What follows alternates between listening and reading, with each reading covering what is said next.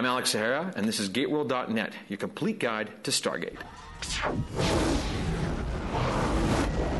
GateWorld.net, I'm Darren Sumner. I'm here with Mr. Carmen Argenziano. Thanks for taking time with us today. My pleasure, Darren. Did I mispronounce your last name? No, you were wonderful. Thank you so much. Very good. This is a real treat for me. Take us back to your casting on SG-1 with Secrets and the Tok'ra in Season 2. It was terrific. I remember they taped us, and there were some wonderful actors I was competing with. And I was totally surprised that I was chosen because, as I say, it's a very competitive town, and some wonderful actors were up there, working actors, Charles Ciaffi and this and that. And I went on tape, and I had worked on it a little bit, and when I heard the news that I was selected, it was just one of my more memorable times in this business. Very seldom an actor gets a role that affects his life in such a wonderful, dramatic way as this role has. The recognition this role has brought me, and the attention and the money and the security or whatever. I mean, at least the sense of that, because journeyman actors don't usually have a very kind of regular working situation where they're employed on a regular basis, and this Stargate offered that to me, and I'm forever grateful. So Stargate has been a very big part of your life and your career, just like Jacob Carter's been a big part of the Stargate universe. Jacob has been really pivotal in a lot of key story arcs and key episodes. You know, he was, and initially I think Brad Davis and I think this was pre-Robert Cooper. Robert came in the following year, but they were planning on Jacob being actually dying of cancer, and the fact that Selmak resurrected him, and he had 5 years and 25 episodes left on Stargate was just one of those experiences that are, you know, just kind of serendipitous, and you never know in this business. It's almost like Las Vegas and hitting a jackpot occasionally. It's been a wonderful ride. You've got a very special relationship with one particular cast member in Amanda Tapping. Amanda was there from day one. Amanda is so supportive and so warm, and she's such a positive influence on a set. She knows everyone's name. Always up, always supportive, always helping, always contributing. And I remember when I was struggling a little bit with some lines and some dialogue in the first episode, she just held my hand and made a connection, and I've loved her ever since, actually. And what are your thoughts on Jacob's relationship with Sam and the way that grew over the years? Well, you know, I had a daughter as well. I have a daughter, and she's beautiful.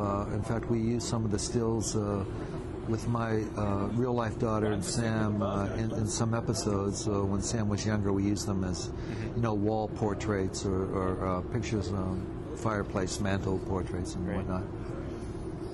And it just...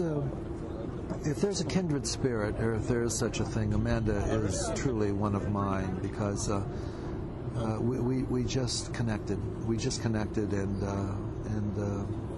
she's a terrific actress and a terrific person. Jacob Carter is a father and a family man. Yes. Had a strange relationship originally with his son when he decided to leave Earth. What are your thoughts on his decision to live off-world?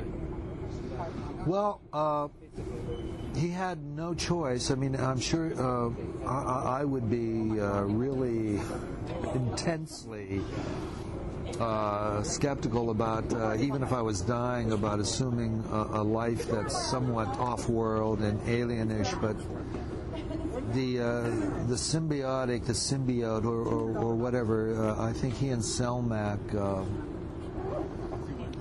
define symbiosis in terms of what he gleaned from Selmak. I think Selmak to Jacob was like having Alfred Einstein, was like having someone who spoke 20 languages, was someone who had the wisdom of the universe. If you could live with that kind of knowledge and with that kind of power and with that kind of whatever Selmak offered Jacob is truly science fiction. I mean, it epitomizes the possibilities of science fiction and the wisdom we strive for as human beings and the potential that's there. I mean, it was so magical that Selmak imbued Jacob with this incredible, wonderful knowledge of the universe. It was just a wonderful thing to play off of. The possibility of having that kind of awareness, that kind of wisdom was really tantalizing, was really something I loved to play with. What about working with some of the other main cast members, Rick and Michael and Chris? It was all fun. It was all fun. Michael and Chris, we had so much fun on a set, and as well as enjoying what we were doing creatively. But I think Richard's sense of humor helped, and Chris and Michael. It was always up.